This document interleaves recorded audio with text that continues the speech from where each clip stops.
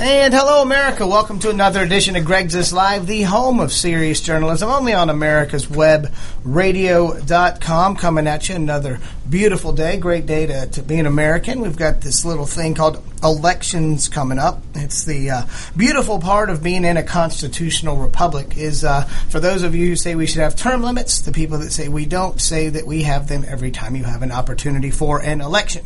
And as we've seen, things can be quite unpredictable this year. Out of 17 Republican candidates for president, Donald J. Trump has emerged as the presumptive Republican nominee. There are still some rumors circulating about third-party candidates. We actually do have a third party. It's called the Libertarian Party, and they are actually having their some kind of debate coming up with Penn Jillette from the old show Penn and Teller, which that should be pretty interesting because I actually saw a poll yesterday from the state of New York, not exactly a bastion of conservatism, although with as many people as they do have a fair share of conservatives and freedom lovers in that state. It said that Unsure was outpolling both Hillary Clinton and Donald Trump. And that's in New York, folks. Hillary Clinton's adopted home state, Donald Trump's home state. And I'm not sure where Unsure is from. David, is he from parts unknown or is it a she? Unsure. I don't know. But basically they were given three choices on this ballot, Donald Trump, Hillary Clinton, or Unsure. And Unsure is outpolling them. So there's that. I would think that that's a great opportunity for the Libertarian Party, or there's another one called the Constitution Party, the Green Party. There are actual third parties going on that a lot of people aren't aware of. Libertarian Party is probably the most well-known out of those. Their front runner would probably be former New Mexico Governor Gary Johnson. I've been in touch with several libertarian groups and spoken at several events, and he seems to be the consensus of somebody that's a viable option. So, before Bill Kristol and company get a Romney-Rubio ticket going, you may want to take a look at that option as well, or just go with the good old-fashioned none of the above. We've seen the Republican Party start to adopt Donald Trump. Most of them have started to come on board the Trump train, if you will, and his negatives seem to be dropping a little bit. So it remains to be seen if he's able to moderate his campaign rhetoric, or if he does moderate it, if that actually impacts him. We have seen a little bit of softening on some of the issues that had really gotten him a strong plurality in many of the states. And once he swept the northeastern states and then beat one in Indiana, that caused Ted Cruz and John Kasich to drop out. And the rest, as they say, is history. So we're going to move on to some more local matters here. In the state of Georgia, we have Republican primary coming up on May 24th. A lot of folks think they already voted this year. March 1st was the presidential preference primary, in which Donald Trump got about 38% of the vote, and Rubio and Ted Cruz tied at 25% each. On the local level, there's Senate race going, and there's also the governor's race is not up for election this year. And there's also a myriad of local elections going on. In fact, more than 30 races, I believe, have contested primaries in the Republican side and a few on the Democrat side. So we are seeing the natural flow of term limits come in. And one of my guests today, I have Ginger Howard, who's running for National Committee Woman, which would deal with the Republican National Committee. She'll be joining us a little bit later. But right now I have Lane Flynn, a candidate for House District 81, who is live with us and going to talk about his campaign and some of his ideas to help his local district and to keep Georgia as the best place to do business in, as referenced by many publications. So, Lane, welcome to Greg's List. How are you today? Doing well, Greg. Thanks for having me on your show. So you're a first-time candidate. What exactly made you decide to jump in the fire, if you will, and give up all your weekends so you can go do door-to-door campaigns? My wife and I have lived in District 81 for the past several years. We came up here from Buckhead to start our family. So now we live right behind Henderson Middle School with our two beautiful young daughters. And I also am a small business owner with a warehouse and office space in DeKalb County. And we came here because we thought it would be a great place to live, work, and raise a family. I've been working on local and state level GOP issues as a volunteer for a number of years, and naturally when we got into DeKalb, I wanted to continue that work and see what we could do to make our area of the county and of the state better. And what we ran into was just a terrible level of bureaucracy and even corruption and criminal activity on the part of some of the DeKalb County government. So I became involved in some of the cityhood efforts as a way to both shrink the overall amount of government that we have by taking some power out of the inefficient bureaucratic county government and putting it into smaller local accountable governments. And some of those efforts have succeeded, and I think the citizens who live in those areas have really reaped the benefits of that in terms of both their levels of taxation going down and their levels of services going up. And unfortunately, the particular area that I lived in had a few more complications with that process, and we did not pass that cityhood bill for our area. But I also realized that a lot of these issues had been done sort of piecemeal. They were grassroots efforts, which is great, but to achieve a comprehensive solution for the county, you really need leadership coming out of the General Assembly, coming from the DeKalb delegation. We've got a long-term state senator, Fran Miller, who worked on many of these issues and I think has just kind of gotten to the point where he feels that he's done all that he can in that regard. Mm-hmm. And our current House rep, Scott Holcomb, has allowed some of those bills to go through, but he's also kind of gone back and forth in terms of eliminating the DeKalb CEO position, which is a critical issue. It's one of the first places we need to start for reform. And so I just didn't see anybody either in my primary or in office currently who's ready to take the leadership role in terms of reforming the county and bringing some of that government down to a more local, accountable level. So that's really what pushed me over the line from working behind the scenes, lobbying at the Capitol as a private citizen and volunteering for campaigns, to deciding to jump in myself and try and take action. Yeah. And how's the experience been? What are some of the surprises you may have faced, and has it lived up to all of your expectations? Well, it's certainly been an eye-opener. It's been a lot of hard work. We've been out certainly every waking moment of the weekends and as much during the week as we can, knocking on doors, meeting one-on-one with the citizens of District 81, hearing their concerns, sharing our message, listening to what they want to accomplish. However much work I might have thought it would be going in, it's more than that.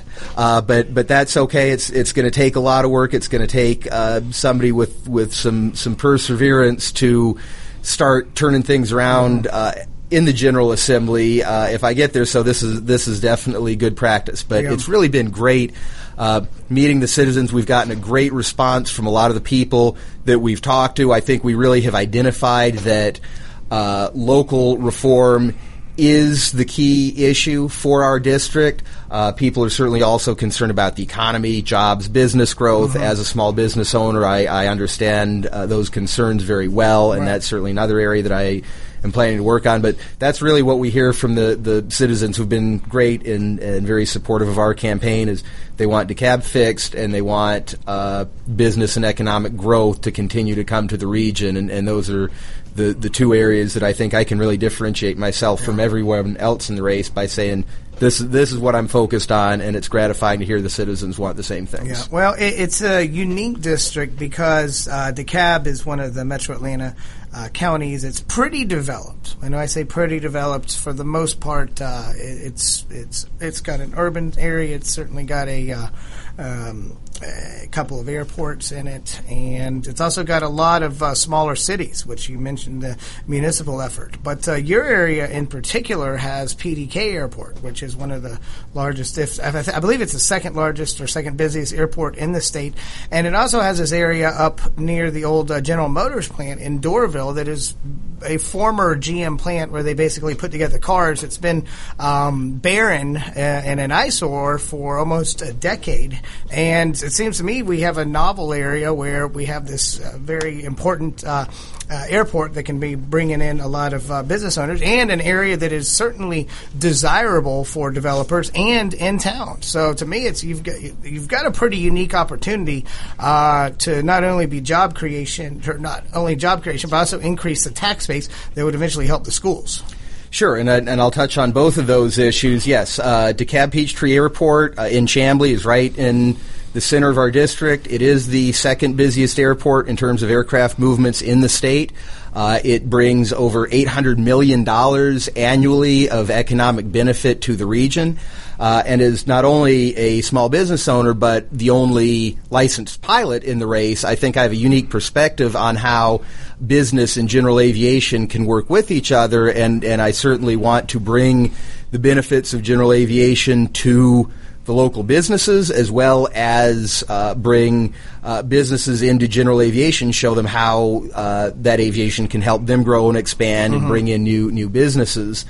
The second point that you touched on has been something that's been fairly controversial lately, the site of the former GM plant in Doraville, which happens to be just over the line and outside of my district, but of course is a representative of the area and of citizens of DeKalb and Gwinnett County.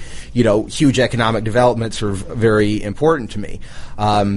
The current plan for that area, which has sat empty for almost a decade, is what's called a TAD, which would be it would allow private investment to come in. It would not be the use of public money, but for a period of time, any public investment strictly in terms of infrastructure, literally getting roads and public transit to that location, would be paid back by extra tax dollars that are generated by the development. The base taxes would still get paid to the county, the base taxes would still get paid to the city, the base taxes would still get paid to the school district. In other words, none of the groups who currently tax that property would get 1 penny less than they're currently getting.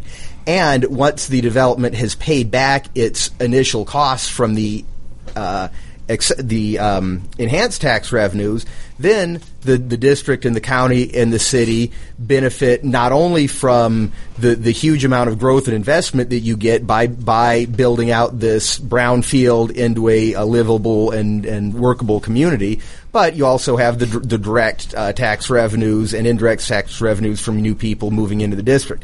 It's really a win-win-win for both the citizens as well as the local governments. It's currently being held up a little bit by certain folks on the school board. It's already been passed and supported by the county commission as well as by Doraville.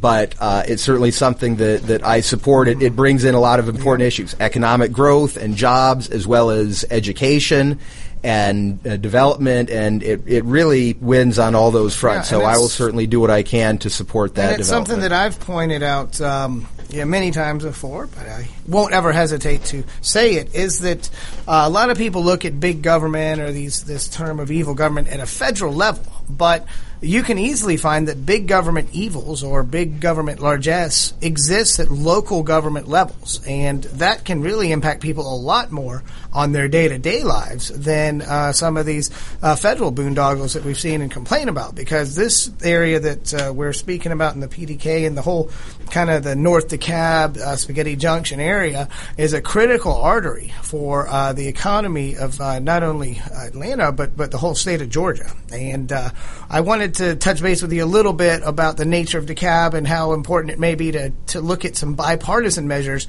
to get some of these things through, because for so long you've had these polar opposites where Democrats and Republicans can't seem to get along with each other, and I think in this area it's critical that they actually do for the improvement of people. We'll be back in a couple minutes on Greg's List. Thanks for listening. Affordable health insurance was the promise of Obamacare, but for many, the government mandate caused more problems than it solved. This is Dr. Elena George from Medicine on Call, and I want to tell you about a truly affordable alternative allowed under Obamacare, Liberty HealthShare. Liberty HealthShare bypasses doctor and hospital panels, giving you the freedom to choose. And with a maximum of $500 out-of-pocket per person and 100% coverage up to $1 million per year per occurrence, you can rest assured knowing you and your family are protected. Coverage starts as low as $107 per month and also includes dental, vision, pharmacy, and holistic care. Liberty HealthShare puts you back in charge of your health.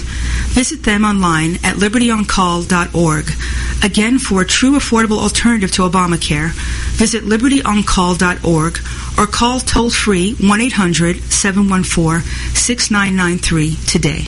Don't be hoodwinked by the left, who wants you to believe the fairy tale that we can power America on butterflies, rainbows, and pixie dust.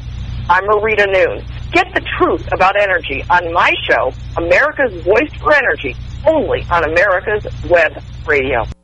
The United States Justice Foundation since 1979 has been dedicated to instructing, informing, and educating the public on legal issues confronting America. That means you and me. When necessary, this nonprofit organization has had to litigate to present the constitutional view. Since 1980, USJF has submitted testimony to the U.S. Senate on all but one U.S. Supreme Court nominee. Learn more about USJF by visiting their website at www.usjf.net. Support this nonprofit as it defends our rights, our liberty, and our Constitution. Did you miss a show that you really wanted to hear? All of our programs are available for download on americaswebradio.com and on iTunes. You can listen to your favorite programs on americaswebradio.com anytime you like. This is americaswebradio.com, the best in chat radio designed just for you. And welcome back to Greg's This Live, the home of serious journalism, only on americaswebradio.com. We've seen some major polarization at the federal level between Republicans and Democrats. They can't really seem to get anything productive passed, and then these monstrosities like the omnibus bill pass at the last second because President Obama has shown a willingness to not only shut down the government, but not pay our troops, to close down the national monuments, to close down the White House, and to make the negotiation problem as painful as possible, just so he can fund some of his specialized programs like Planned Parenthood, and who knows where this new thing is going to go, where the assault with a dangerous bathroom issue coming up. But that's what frustrates so many people, is that we can't seem to solve problems on a federal level. Well, there is hope, folks. There is hope that on the state levels, which I will say Republicans control 31 out of 50 state legislatures, in the top 10 growth states, 7 of them are controlled by Republican governors and legislatures. On the state level, the Republican Party seems to be pretty effective. Lane Flynn running for House District 81, which is a purple district, one of the only competitive districts between Republicans and Democrats in the state of Georgia, is running against an incumbent Democrat who, frankly, has really not been very effective. It may be hard for somebody to be effective if there's such a divide between Republicans and Democrats. But how do you think you'll be able to bridge that divide if you're elected state rep and be a more effective leader than the current incumbent? Well, from a matter of effectiveness, it is the fact, as you said, that Georgia is a very heavily majority Republican state, and it becomes a lot easier to accomplish things for your district when you're on the side of the majority party, not on the side of the very small minority party. But I also recognize that we are in a district that's very purple. It's urban, diverse. We have very large Hispanic community, very large Asian community that we're making outreach efforts to include them. And beyond the state level, I started my campaign with the goal of reforming DeKalb County. And on a county level, the government leans very, very heavily Democrat. And the DeKalb delegation currently to the state house is very Democrat. But I'm not going to start off from day one saying I'm only going to listen to people who are Republicans and you're automatically rejected and ignored if you're a Democrat. That's just not a way to get things done. I want to sit down with people who maybe have different ideas for me, who are on the other side of the table for me, and say, here's the big picture. Here are the reforms that we want to accomplish. I would think that reform and reducing corruption and improving the level of service and improving the schools of our children is not a red versus blue thing. That really should be nonpartisan, bipartisan, all partisan. I mean, everybody should want that. So I fully intend to sit down with the DeKalb delegation and to do the same thing with the DeKalb County Commission, both of which are controlled by Democrats, and say, look, here's what we want to accomplish.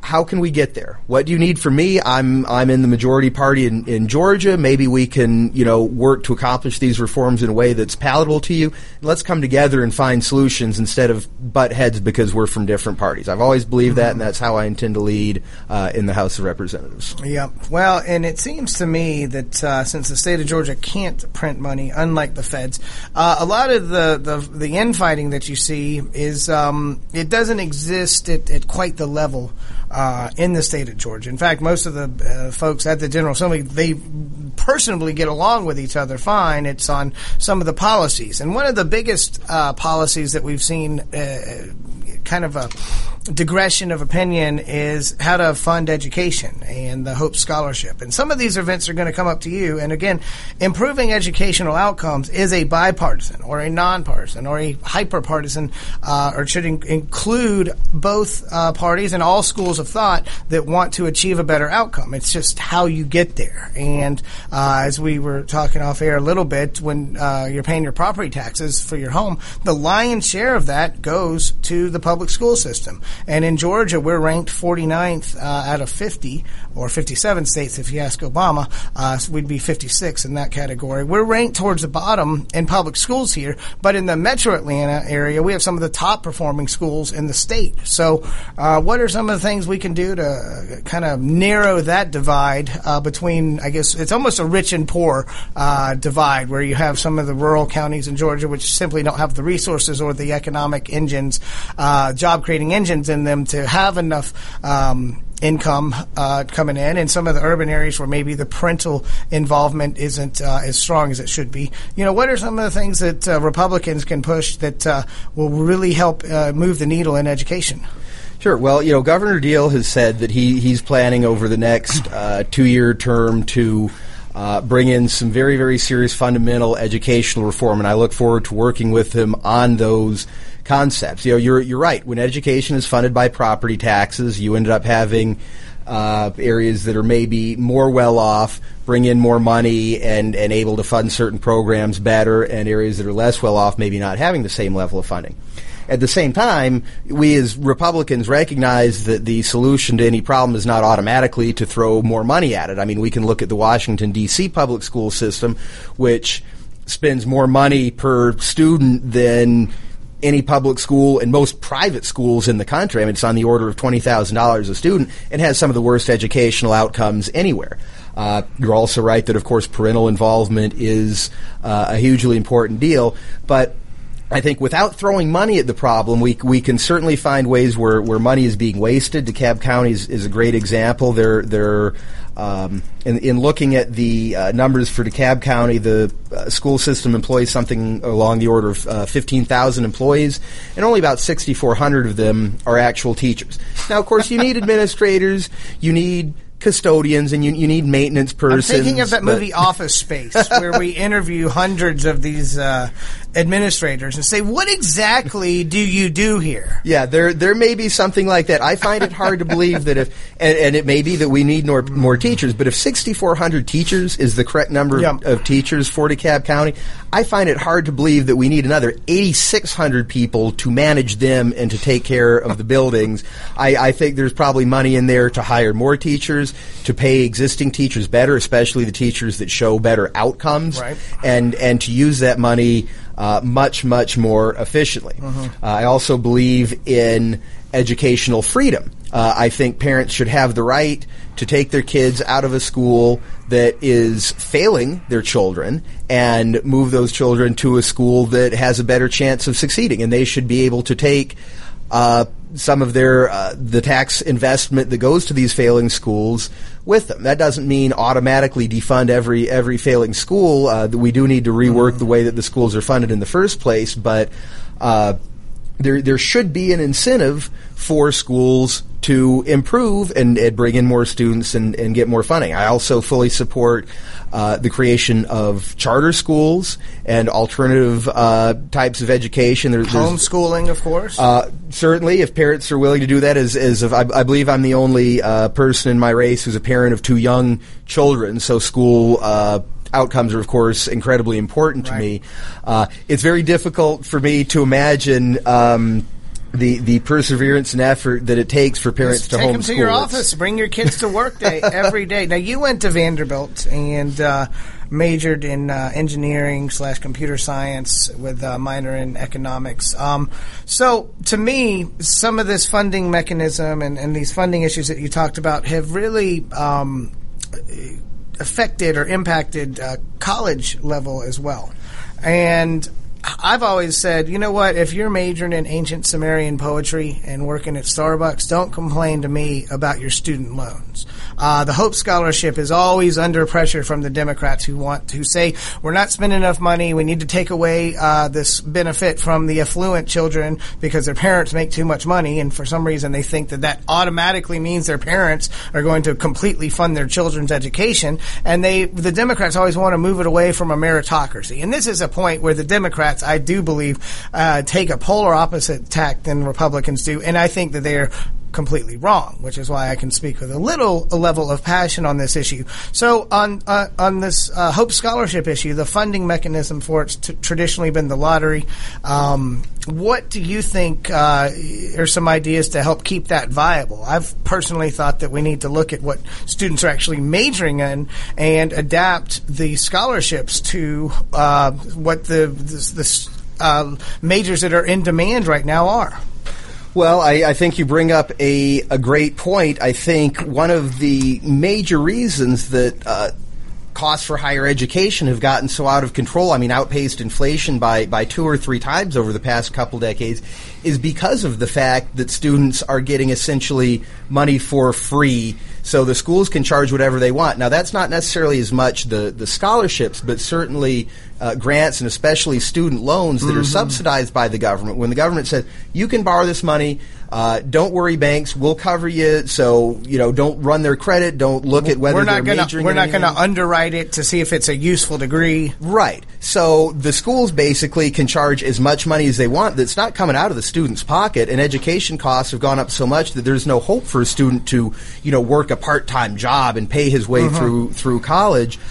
So I think you need to take some of that basically unlimited free money out of education, and maybe you don't automatically support every loan, and so the banks or the lenders actually look at what is this person studying, what are his or her grades, is this likely to be somebody who's going to get gainful employment and is this going to be a performing loan? And if they want to study, as you said, ancient Sumerian poetry, they can pay their own way, they can find a scholarship, they can find Ancient Sumerian Poets Incorporated who says this is a great investment. Maybe we fund 60% of it or something like that. I'm not saying that we ban all liberal art degrees. I think liberal art majors can be useful. It just depends on what the ROI, which is return on investment for you non-business savvy people out there, what the ROI is and what the cost is. Well, it's supply and demand. If you have fewer people studying in these liberal art programs and getting degrees in areas that are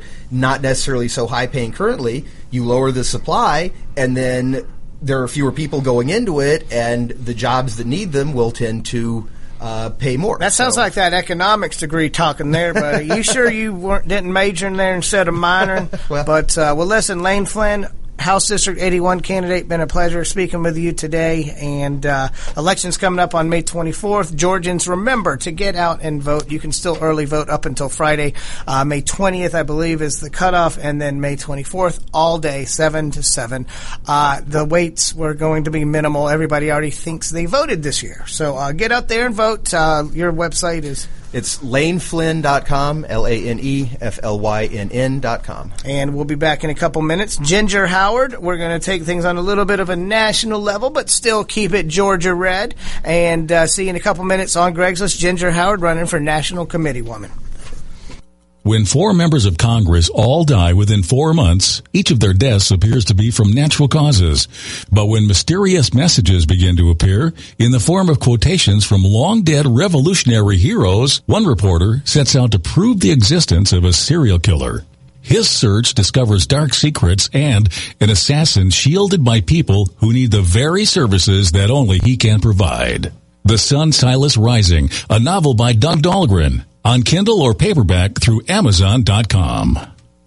This is Dr. George. Join me Wednesday mornings for Medicine on Call and participate in a lively conversation. Learn what's happening behind the headlines in medicine, understand Obamacare, and learn how to protect yourself and navigate the system. The disease of addiction is a life-altering challenge, not just for the person suffering its effects, but also for the family and friends who support and love the one caught in its grasp. What should be the course of treatment? Who is the best person to render treatment? And what is the best place to go for the care that is needed? We know that you want answers to these and many more questions. Call 770-696-9862 and speak to a representative of the Atlanta Healing Center.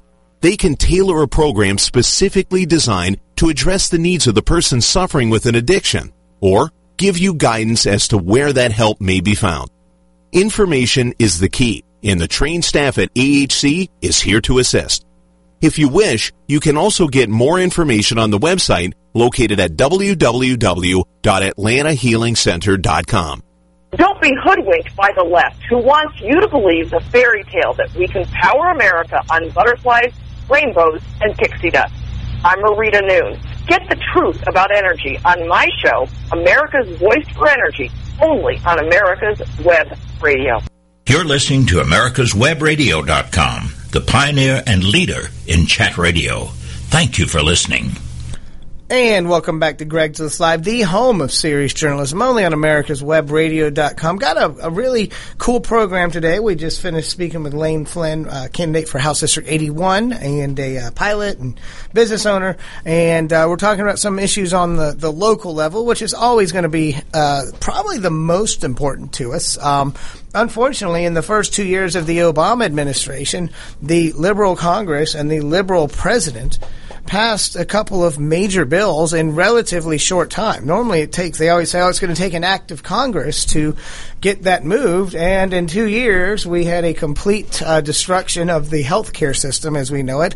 And also a bill called Dodd-Frank, which a lot of folks don't see, unless you have the view from 30,000 feet, it may not have impacted you on a daily basis, but you were starting to feel it, I believe, was less competition in mortgage lending. Community banks are starting to consolidate into big ones.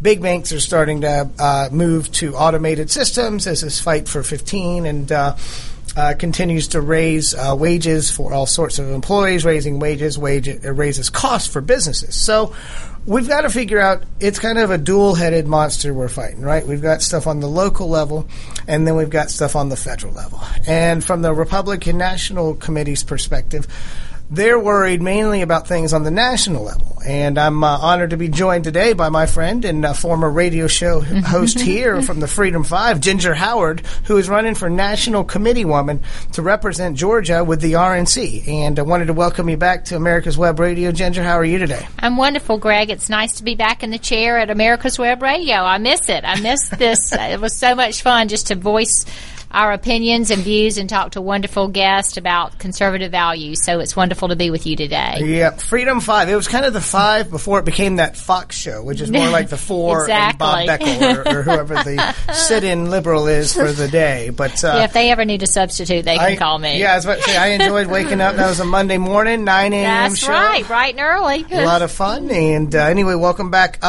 National Committee Woman. Who elects you for this? Tell the listeners a little bit about this. It's not a general election thing. You're not going to be voting on this on May 24th if you go to the polls here in Georgia. So tell us a little bit about the role, what you think the role of the National Committee Woman should be, and what will look like if you are our next committee woman. Thank you, Greg. I first want to start out about talking about what the Republican National Committee does, because a lot of people have gotten confused over that. Or disappointed. Or disappointed. Very good, very good. So first of all, I want to talk about that, and then I'll talk about how I'm elected and what my role would be. The Republican National Committee has 3 main responsibilities, and they are, number 1, develop and promote the GOP platform. That's our Republican platform.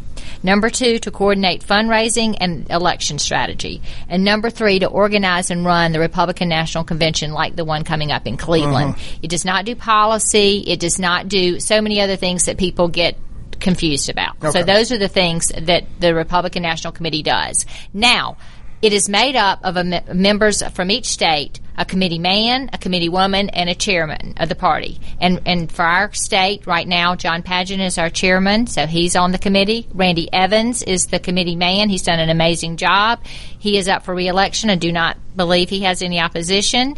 And then the seat of committee woman, which is being vacated this year by Linda Herron, so the seat is open. The role of the committee man and the committee woman are to vote on the rules of the party, the resolutions. You've heard a lot about the rules in the election with all that was going on with the nominating. The resolutions, the platform, the budget of the party, and the convention site, and the chairman. Think we'll be voting again soon for a new chairman. Reince Priebus is our chairman now. That is the role.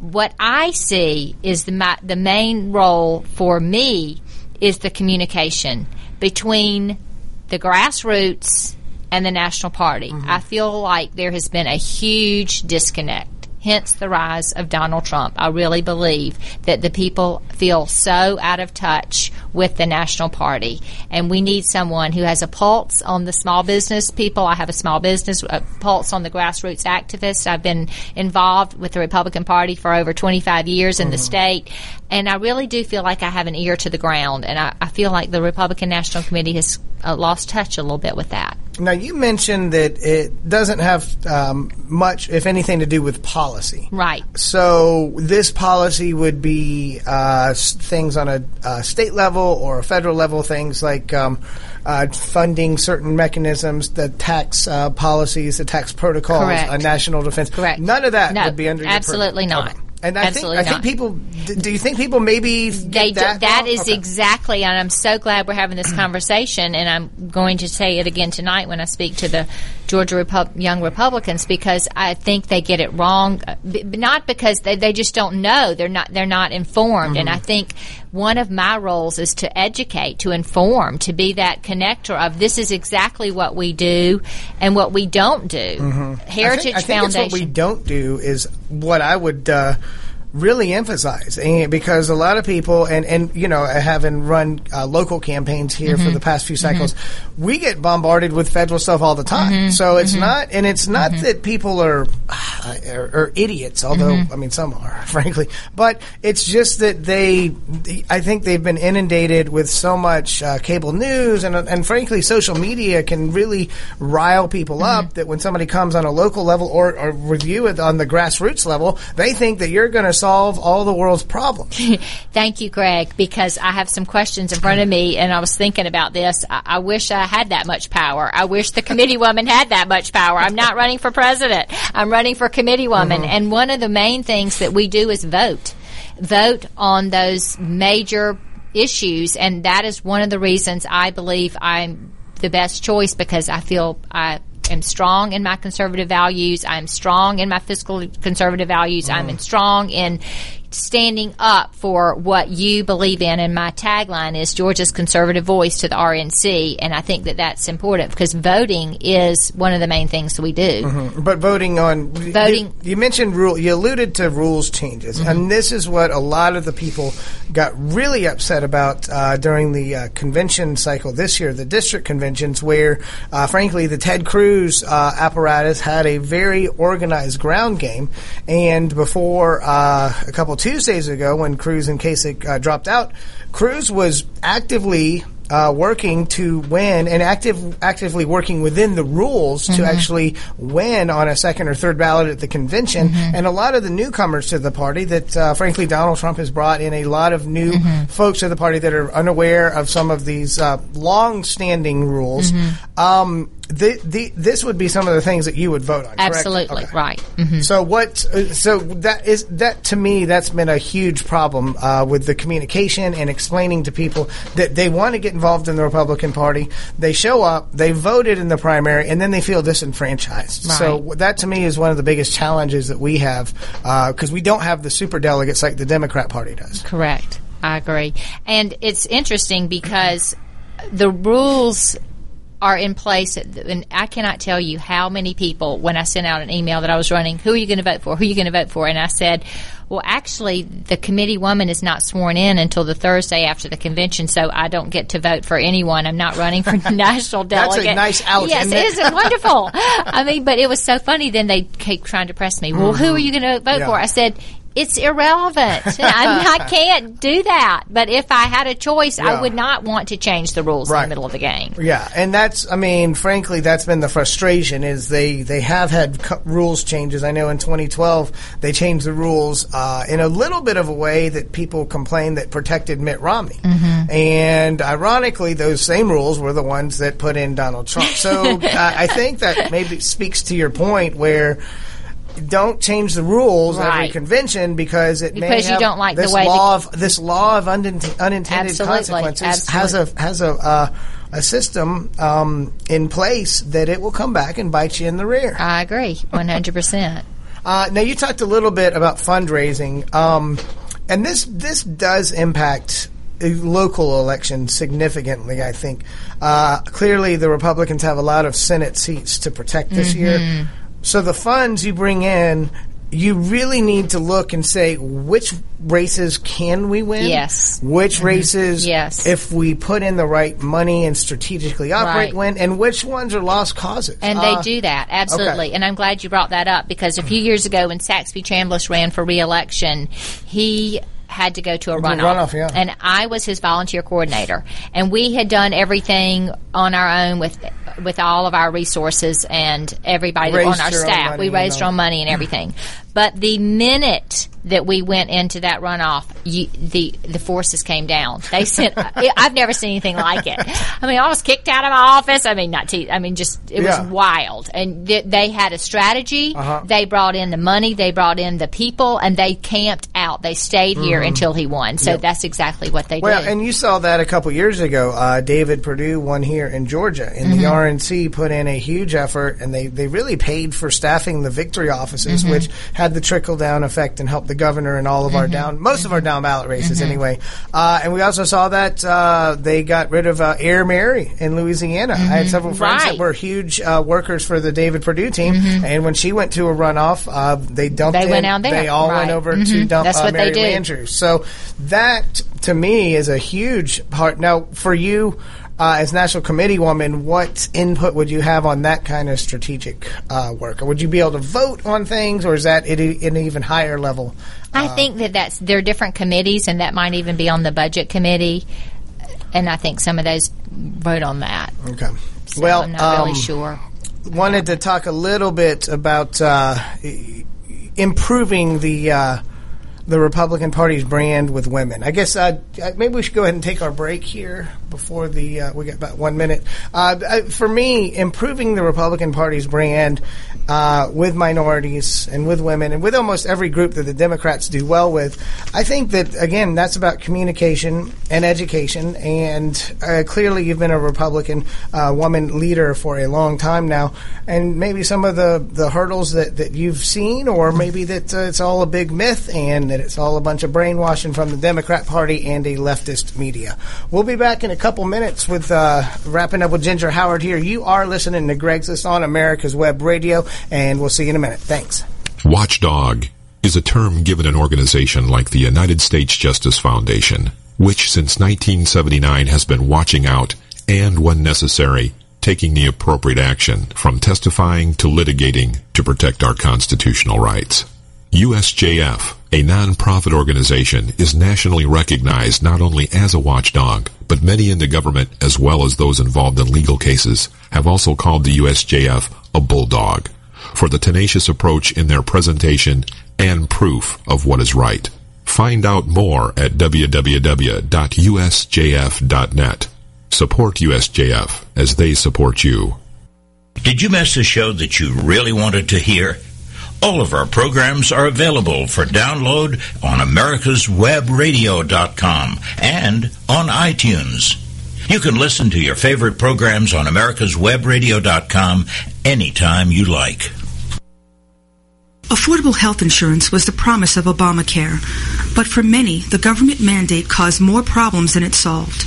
This is Dr. Elena George from Medicine on Call, and I want to tell you about a truly affordable alternative allowed under Obamacare, Liberty HealthShare. Liberty HealthShare bypasses doctor and hospital panels, giving you the freedom to choose. And with a maximum of $500 out-of-pocket per person and 100% coverage up to $1 million per year per occurrence, you can rest assured knowing you and your family are protected. Coverage starts as low as $107 per month and also includes dental, vision, pharmacy, and holistic care. Liberty HealthShare puts you back in charge of your health. Visit them online at libertyoncall.org. Again, for a true affordable alternative to Obamacare, visit libertyoncall.org or call toll-free 1-800-714-6993 today. It's not just your garden. It's the way you live. And there's so much to know. But you have help. Bonnie Plants.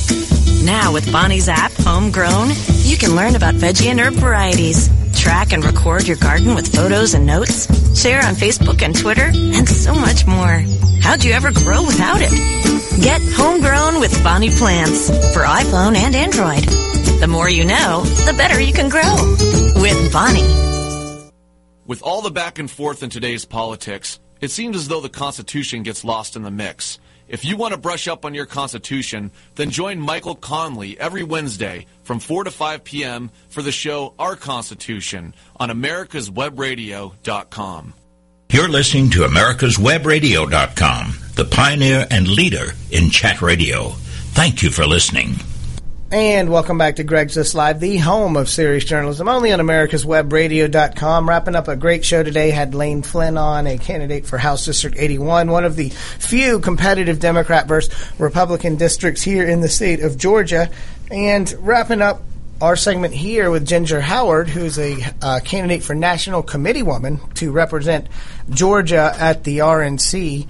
And that election will be coming up on June 4th at the state convention in Augusta. Yet your term won't actually start until after the Cleveland convention, correct, which I believe is an important distinction. It's very important for people Greg. to Thank look at, because you won't actually be casting a vote at the convention. And we really have seen a civil war erupt in the GOP, and it's been unlike any that we've had in my memory. I'm sure people will bring up the 1976 one between Ford and Ronald Reagan, and the 1980 one as well. But the party unity seems to be something that is extremely important for people that are on the national committee level to really address. I'm 100% on board with you, and your 80% friend is not your 20% enemy. And if we were talking in this break a little bit that Greg and I were saying how many people are so divided over this election, and that I believe that one of the things that we're doing is we're focusing more the things that are dividing us instead of the things that are uniting us all together. And Eric Erickson said something the other night that I was telling a friend about today. He said, this is probably the first election I've ever seen people actually lose friends over. That is how vicious it's gotten, and that's a sad state of affairs. And if we don't come together and unify as one, then we can just watch Hillary take the oath of office. And the other problem would be the down-ballot races that we would end up losing. The Senate is going to be hard enough to keep, and I think that the polling numbers that we've seen for the primary were actually very accurate. They were more accurate than they were right. And we have seen a tightening of the race between Hillary Clinton and Donald Trump. Basically, neither party is 100% on board with both candidates. Is that fair to say? I think it's very fair to say. And I think both sides are maybe anti-Trump, anti-Hillary, that they're saying I'm voting against the other one and not rah-rah my candidate. Now, there are several that are rah-rah, but as a whole, we've seen that. Yeah, and I think it's been especially destructive for the Republican Party to have such lines in the sand drawn, where you've got the hashtag Never Trump people versus the people that just yell Trump to every question that you may have. And I just, it's been only nary 2 weeks since the Republican field narrowed down to one candidate. So I would ask for a little bit of patience from both sides. Is that too much to ask? No, I'm 100% on board with you. As you know, everybody that knows me knows Rick Perry was my number one fan, and I think you were his only fan there, but I'm kidding. No, that's okay. Everybody says that. I can joke with my friends, and Ginger's not going to defriend me on Facebook and scrawl graffiti on my Instagram page because I made a joke about Rick Perry. Now, contrast that to some of the other supporters that are zealously supporting their candidate, and they'll pretty much black label. This is true. So after Rick got out, I took to the bed for a week and cried, and and she's not kidding. And I absolutely cried a lot. But then I had to get back in, and we just have to keep doing that. We have to keep getting back up, and we can't give up. But I do sense that I have to tell you, the minute Rick Perry got out, I'm literally 30 seconds. It was like and I'm not going to mention which campaign, but someone from this other campaign on the Republican side called me. Meanwhile, I'm hyperventilating, crying, going, hello! And he said, hey, this is so-and-so from so-and-so's campaign. We'd love to have you on board. I lost it. I thought that he is not even in the grave, and they're calling me to head up this campaign. No. So please, I agree with Greg. So you felt that kind of firsthand. I will say I was a pretty ebullient supporter of Scott Walker and very outspoken about him. I thought he had a great narrative, a great story, successful conservative leadership that had enough of pragmatism, that good old Wisconsin-ness. Anyway, he drops out very quickly, ran through a lot of money, was clearly not running a very fiscally conservative campaign, and the ink had dried on his pulling out of the process. And I was approached by several folks, and I was just like, look, y'all don't want me. I'm bad luck. So I kind of sat it out for a while, jumped back in a little bit with Rubio, and then the big hands, little hands debate happened. And you know what? I like to have the poetic license to make jokes. I always think of myself as kind of a right-wing Bill Maher. And so if you can't take a joke about your candidate, then you probably don't want to listen to Greg's List. But again, absolutely. Let's not condemn people for not jumping on the new bandwagon or the Trump train immediately after the Cruz campaign, which I think Cruz, besides Trump, had the most passionate support. They did, and they still do. I still see people trying to say we're going to resuscitate Cruz at the convention, which I don't think is going to happen, but there are rumblings still about that. So I think you just need to give people a little bit of time. I mean, Chris Chandler used to tease me. He would call and say, Ginger, it's not going to happen. I said, I'm still praying for a resurrection of Rick Perry. So I understand their pain and I know their thoughts. I'm eternally optimistic. Yeah. Well, and isn't that what we need to get back to, being optimistic, though? Right. This pessimism that will never be as good as we were, that we won't be able to right the ship, that big government is going to end up winning, that the left is going to gain control over the Supreme Court and destroy all of our the Bill of Rights that have really separated America from the rest of the world. Yes, last night I spoke to a Tea Party group and I said the exact same thing. I said we've got to get away from the doom and gloom. America's best days are ahead of us if we make wise choices, and we have to have hope. As long as there's life, there's hope. And one of Ronald Reagan's nicknames was the Great Communicator, and he said, they called me the Great Communicator. I really was not a great communicator. I just communicated great things. And that's what I feel I want to do as National Committee woman, is communicate great things, communicate hope, communicate what we have in common and not the things that divide us. Yeah, and for me, a lot of Republicans, some of the school of thought is we've got to get away from the social issues. And my tour of young Republican and college Republican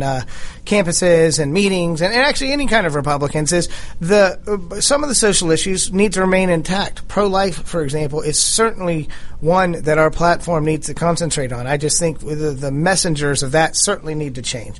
I had a friend mention to me the other day that, Greg, why are you supporting Ginger? She's a big social conservative and you're not as much. And I said, well, it's because I'm not as big of a social conservative that we need Ginger Howard as our person, because it is important to keep those issues alive and well and part of the Republican Party platform. We just need to explain them better. Now, Now, of course, I'm not referring to the gay marriage debate. I believe, unfortunately or fortunately, whichever way you look at it, that ship has sailed. The Supreme Court has decided on that. We're not making any new friends by continuing to fight that narrative. But again, that's why me and Ginger get along. She could disagree vehemently with me on that issue, and still we will remain Facebook And I friends. do, but that's okay. I love Greg anyway. So you've got a forum tonight up in Cobb County, Marietta. Right. Mm-hmm. So GYR, Georgia Young Republicans, are putting on a National Committee Woman Forum. Right. So basically the people that are going to be voting for you have to be a delegate. Correct. At the state convention on June 4th. You have had to go through your process of going to your district meeting, your county meeting, and all of the above, and you were chosen. And I think it's important for people to understand that the policy part versus the actual working part. Because you remember I ran for second vice chair for the state a few years ago, and I got questioned all the time, how was I going to stop Agenda 21 and all these issues that I told people that I would look into it, but my job was really to help. I'm sure. Are you getting the same agenda? I mean, I'd say I wish I had that much power. I'm not. So you deflected even better than me. I gave people false hope and told them I'd look into it. I'm not saying I'm looking into it. I'm sorry, I'm not looking into it. Well, okay. Yeah, perhaps I should have taken that tact as well. That, my God, if they gave me enough power, I'd stop all of it. But they didn't. I should have just done that. But I did look into it a couple of times. And frankly, if some of these conspiracies were real, then there's not much hope for us. Absolutely. You're right about that. Well, cool. Well, listen, people, you have a website. I do, gingerhoward.net. Okay. You can go and find out where I stand on all these issues. And also my Facebook page is Ginger for Georgia. So go like me for Ginger for Georgia. And on Twitter, I'm at Ginger for Georgia. Now, we've got some big parties coming up in Augusta. Augusta is known as the party capital of the state of Georgia. That's right. I'm being a little facetious there, but we're going to make Augusta great again. We are going to have so June much fun. 3rd and June 4th. I know you've got some special events planned. I will be emceeing a special event with Leo Smith, and there'll be more information about that coming out later. But some really exciting things, and it's going to be so much fun. I'm really excited about some great things. And Governor Rick Perry is going to be our keynote speaker for the dinner that night, so that's going to be fun, and it's going to be a great weekend. Yep, it is. I've already rented out my pad on Airbnb.com. Oh, good for you. Basically, I was going to run for national delegate, but now that it's been kind of decided, I don't know if I'm going to waste my time. John Padgett was at the Fulton GOP breakfast on Saturday, and he said they've received more than 200 applications. So if somebody desperately wants to go ahead of Greg Williams, then I'll probably let him go. So my goal will be to help get you elected on that Saturday, and then it'll be That's right. You'll be busy doing that. Then it'll be off to the pool. That's right. To celebrate. Yeah. So we'll just have to see what happens. But again, I'm hoping some of these national delegate candidates realize that there's not going to be a whole lot of drama in Cleveland. Perhaps there is. Perhaps there's an attempt at shenanigans. I don't know. But at any rate, let's not ruin the Saturday for everybody. So I appreciate you guys listening. Ginger Howard, Lane Flynn, thank you for appearing as guests in studio today on Greg's. It's always nice to have people with you in person, but we do take a lot of phone-in guests as well. We'll see you next week on Greg's List. Thanks for listening to AmericasWebRadio.com. You're listening to AmericasWebRadio.com, the pioneer and leader in chat radio. Thank you for listening.